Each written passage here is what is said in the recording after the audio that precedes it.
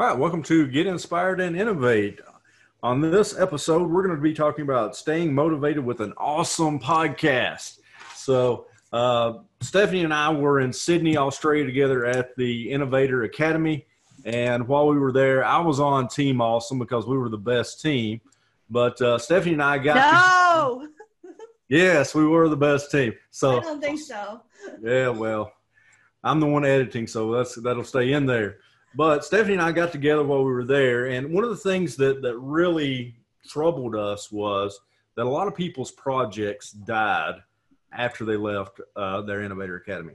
So we got to collaborating and talking, and, there's kind of two sides to this podcast. One, we want to inspire all of you listeners out there to go and get certified. It is important that you get these certifications. So we want you to go get level 1, level 2 certified, trainer, innovator. We want you to go as far as you can. I feel like badging is important. But number 2, we want to bring on our previous innovators from our class and from other classes. Just talk to them about their project, how it's going, maybe breathe new life into that project. So Stephanie, that was kind of why I felt like we should start this. I know that's part of why you did too. What other reasons are you wanting to do this podcast? So for me, if I don't share my goals and dreams with other people, I'm more likely not to do it or follow through with it because then no one's keeping me accountable. And the reason I started this podcast with Lance was because I knew it would help me stay accountable towards my project because I would be hearing other people and what they're doing. And honestly, I didn't realize how much I would learn. I was talking with a teacher the other day and she was like, are you enjoying the podcast? That takes a lot of time. And yeah, it does take a lot of time. But if I wasn't doing this podcast, I wouldn't know about all the amazing innovator projects that have been done, are being done, or even what they're thinking of doing. Like the London cohort, and the cohorts that are finishing up right now, you get to see them in the start of their project. Where we've got like LAX from last year who just finished their projects and they're launching them and they're pretty much done with them. And, and you get to hear those different projects. And there's no way I would have known about these projects without starting this podcast. So Stephanie, part of what I'm hearing here is I'm like the conscience on your shoulder that's over here just saying that, keeping you in line, keeping you accountable. Is that right? Yep, Lance keeps me accountable. He checks on me probably every day, makes sure my project's going well. We have like a Sydney group where we meet, every month just to check in on each other. And it's been really helpful because I don't think if we didn't have that support group, like how is it going meeting with your mentor? Some of the people in our group, they might be struggling. Others are doing really well with their mentor and we're suggesting different tips and tricks so they can be successful. And really, I say this a lot, when we left the academy, it wasn't my project, it's our projects. And so I really feel that burden of, okay, if Kyle or Lance or Sarah or Paige are struggling with their project, that's my fault too, because it's not just their project. I need to be collaborating with them and helping them be successful. So my only question for you is, which shoulder am I on? Am I the angel with the cute little halo on my head? Or am I the red guy with the pitchfork over there? Sometimes you hop shoulders. Some days you're that angel. Other days I'm like, oh my gosh, Lance is like really pushing me. And but then when you step back, you're like, I'm glad that he's pushing me because if I didn't have that person that was constantly asking questions and, going over and above and being that support person when times are getting hard or you're feeling like there's no innovation or more creativity and you feel like you're running out of it, you've got that person that's asking questions or they have a different perspective. And often we focus so much in our own little world where there's a huge world out there, which we realized, going to Sydney, Australia, like a lot of people, when I went there and I was talking about Webb's Depth of Knowledge, they didn't know what that was because they were more into Hattie's work or different stuff like that just because of where they were located. So I thought that was interesting, and it's really helped me break outside of Ohio. Yeah. So it sounds like to me when you were in Sydney, you might have needed a coach that would have pushed you a little harder, that would have made you focus a little more on that user. So I want to bring on to our show. No, I think Emily did a fantastic job. She was a great coach. She did push me, and she's still pushing me. She's checking up on my project still. I don't know if Stuart's doing that, but I email her like once or twice a month, and she is giving me feedback on my project, even though the academy is over. So I love Emily, and she is fantastic. Well, that's great. But I want to bring on my coach because he's awesome, and that is Stuart Kelly. He is the deputy principal at Ariri College. He's an educator. He's a trainer. He's an innovator. He's all the way from New Zealand. In my opinion, he was the best coach that was at Sydney 19. And last but not least, he's just a big kid, so he enjoys having fun. So thank you, Stuart, first off, for being my coach, for inspiring me, for pushing me. But come on here and inspire these people here today of how to be innovative. Hi, everyone. Emily was a great coach, but there can only be one number one. You know, Emily was very, very good, but this one was awesome. So it's great to be on board and great to help everyone out. Although in the Clue game, Emily did cause the murder, or she stole the Chromebook. I forget what the story was. And you did get away. I was quite disappointed because I quite like playing the villain, so I was a bit gutted that I wasn't the tragic villain in the murder mystery. So, Stuart, you were my coach there in Sydney. What made you want to get into the Innovator program to start with, and then what later on made you want to be a coach?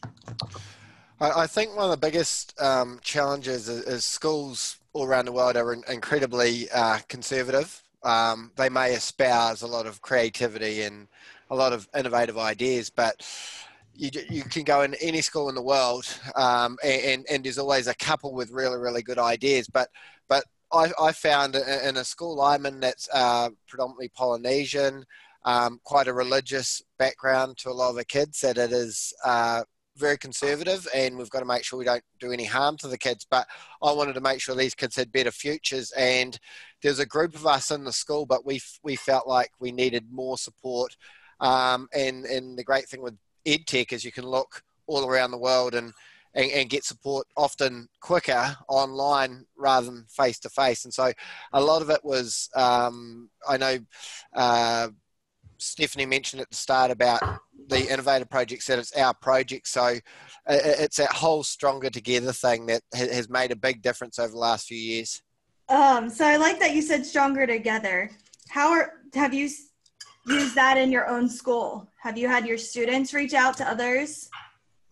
Yeah, I think with any EdTech project, no matter how brilliant the idea from the teacher is, it's the students that define the success of an Innovator project. And initially I had my Innovator project, it seems a lifetime ago now, it was kind of almost aspirational, but it didn't end up targeting the student needs as much as the eventual project became. And so the students are essential in any innovation. They will give you better feedback, in my experience, than teachers, because they are ultimately on the receiving end. So I consult with teachers regularly. We send out, I know in another podcast you talked about the use of Google Forms. We survey every Year 9 student, which is our first year in secondary school. We survey them twice a term. What should we keep doing, stop doing, and start doing? And some of the, one kid may come up with an incredibly nutty idea, and we'll think, why didn't we think of that? Right, let's go for it. And so student voice is really important, because it's not what you intend to do in your innovation stuff. It's what is the ultimate outcome. And if the students aren't on board, you just don't have a chance. And you need their honesty throughout any innovative process. And I think that's so true, how you said, like, student voice. If you weren't taking that survey and listening to the kids, they're going to stop being honest with you. But because you take their voices and you use that feedback to improve, they want to share more and they want to be problem solvers in your school district. And I think what's really important is, in line with that, I'm quite unique as a deputy principal in my school in that I don't do any stand-downs. I do no discipline or suspensions or anything like that. So that's really cool, because I can go into a class and just purely look at the pedagogy and play, look at the learning, and I'll just walk in. And it's a great position to be in now, where rather than me say to a kid, hey, what are you doing there? That looks pretty cool. The kids will say, hey, sir, check this out. So the whole learning platform is from the students to the to the teachers or to the innovator, as long as you've put that safety and resource in place. You know, Stuart, and I think that's something that you inspired us with there at the academy, was to try things, to think really outside the box. And you said, as long as we're not harming any kids, as long as no one gets hurt in the process and fails, it's okay. So I think that really pushed me to think, you know, what can we really do? Can we really push these limits? And you're like, was anybody going to get hurt? And I'm like, I don't think so. And you're like, well, then go for it. Yeah, and I think my only regret about my innovator project was I didn't go absolutely as big as possible, because to get buy-in from team and wider communities, and in the case of the states where you guys are, in terms of districts, it's got to be really powerful, really exciting for people to say, wow, that's incredible. And talking to fellow innovators, one interesting thing that comes through is the projects where people go, oh, we can't do that, that's just ridiculous. Then you start breaking it down, and you can. So in terms of innovation, what we try and do at our school and now in our wider community is try and think, what is the biggest thing we can logistically do? You have to be able to do it in terms of resourcing, whether we've got it or not, and people will buy into something that's really, really big. We've just had half our access points replaced in the school, and they're all now 5 gigahertz, because the teachers wanted more and more and more and more. And so previously we were happy with, you know, 1 access point between 2 classrooms. Now we've got Aruba 5 gigahertz ones through the whole school, including the grounds. And so it's easier. People will buy into something really, really big. But there's the fear. It's normally, let's take baby steps. But the problem with baby steps is you can often stumble. So, you know, one of my major points when I'm mentoring people is, let's make it really, really big. You can always come down because you've got scalability sorted. But if you're trying to go from small to large, you can run into scalability issues. So think absolutely big. Imagine, you know, like it's a Facebook or a Google or an Amazon, and then if need be, bring yourself down from that. I think too, I mean, I wasn't on Stuart's team, but I would overhear him because he's so loud. And his energy that he just brought to the Google Innovator Academy really helped everybody in the room. Even though you were not sitting next to him, you could hear him. So as you're working on your project, you're hearing him like cheer on other people. And it just made you go, okay, I can do this, because Stuart's right there. Even though he's not cheering exactly for me, it felt like he was. Yeah, I think what one of the we have a Maori proverb, and it's the abridged form is he tangata, he tangata, he tangata, and it's what is the most important people in the world, and it is the people. What is the most important thing in the world? It is the people. It is the people. It is the people. And I think people forget that EdTech and innovation isn't about a cooler tech solution or better use of digital. It's about making people feel more valued. And so what was interesting at the Innovator Academy in Sydney, there was people that were a lot stronger technically than me, but I like to think that my strongest trait is people growing through technology. So it's a different mindset. It's come through from my teaching that if you make people believe in themselves, if you make them think really big, the resources will come along, and you will get people on board a lot easier than being just supremely technical but not selling the vision. And I think the key thing is you got one life, so you got to be excited about what you're doing, and then if you're excited, other people will buy in, and the students will follow you as well. I completely agree with that. Yeah, and, you know, when we were there, one thing that, you know, when you were talking to us, you were like, well, when I picked my team, you know, I was looking for people that I could nick things from. And so I felt like that when you said that, you had us, because we knew you had buy-in to our projects too. It wasn't only our projects, as Stephanie said, then it was part of your project because you wanted to see us succeed, because you want to steal from us, which is what we do best in education. So that really inspired us to, you know, obviously Stuart thought enough of my project that he wants to mimic it or copy it somehow. So there must be some truth behind this. Mm-hmm. And I mean, Lance, you're going to do better on your projects because it's now a global. You have to impress Stuart now, and he has to be able to use that in New Zealand, you know, and I'm going to have to use it in Ohio. So it's now a global project, and it's not just focused in your little town in Tennessee. Well, I think one of the interesting things is I go back to like Google started in a garage and Facebook started small and all that, but they weren't started by technology. They were starting by individuals or a couple of people having an idea and saying, how far can we take this?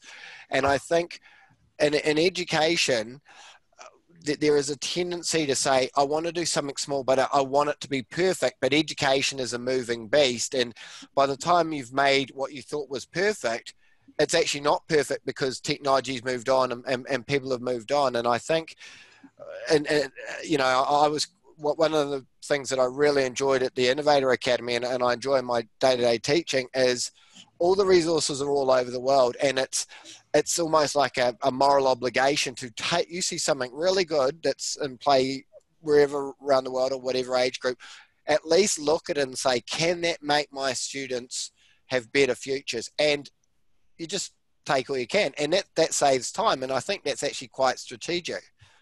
All right, Stuart. So before we move on to the next section, is there any one last bit of advice that you would give to our listeners out there about these Google certifications, getting them, or a word that you can give just to inspire them?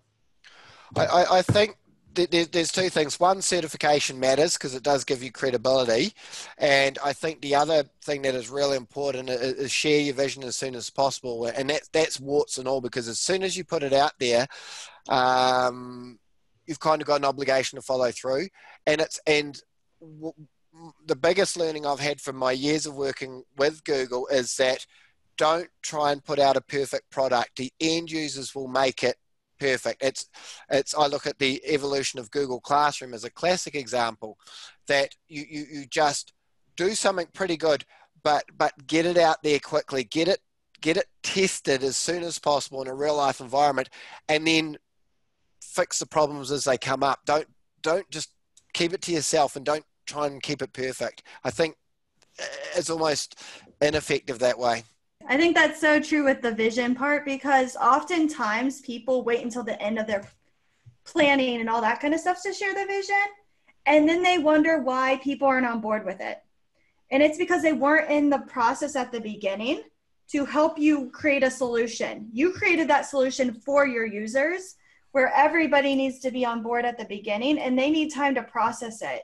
If you come to them 4 months later and you're like, here's my vision and here's everything we're going to do, a lot of people are like, well, why? Because they want to be a part of that big vision and the part of that solution.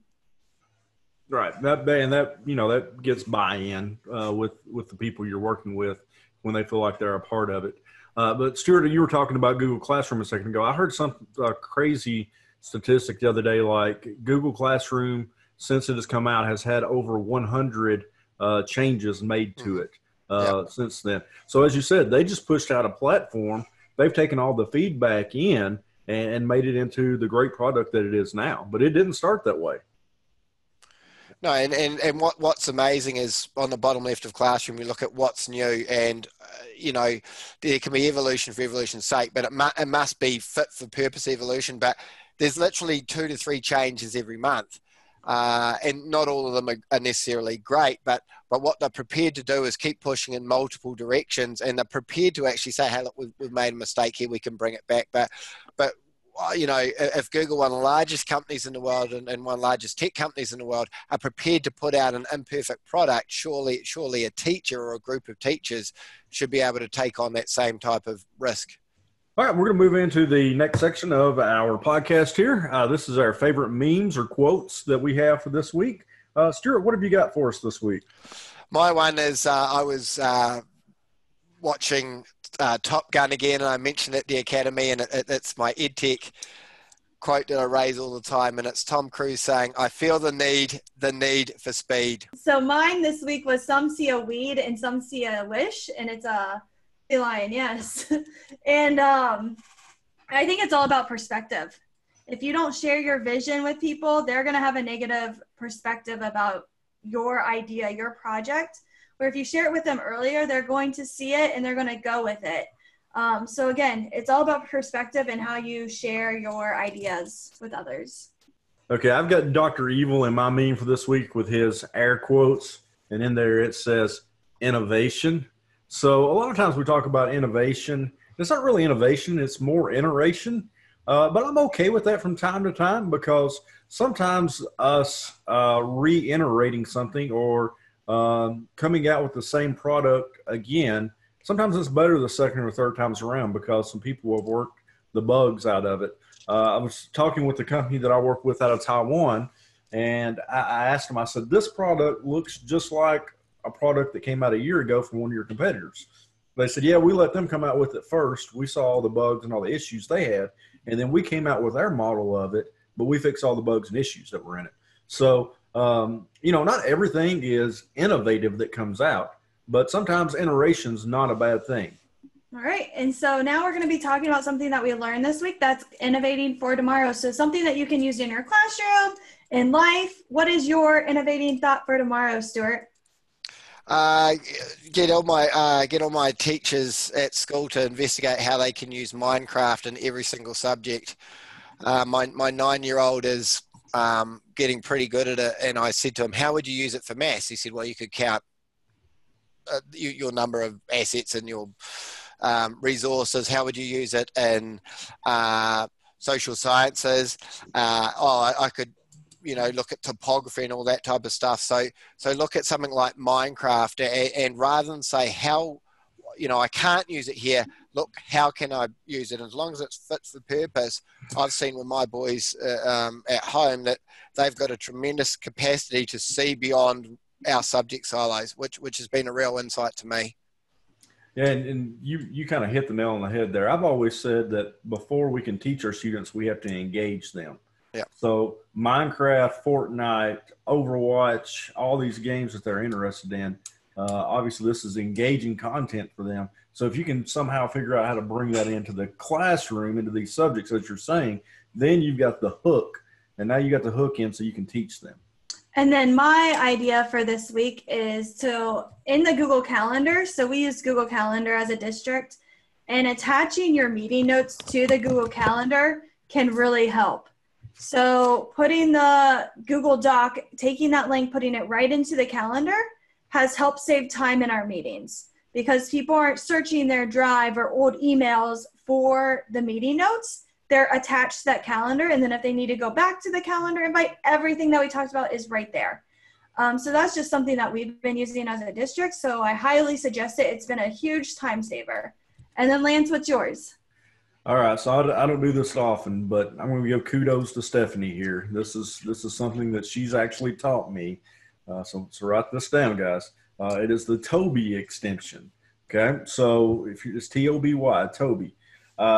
Toby extension was a replacement for about 3 or 4 different extensions for me. So it was my one tab, my Papier, my Symbaloo, all in one.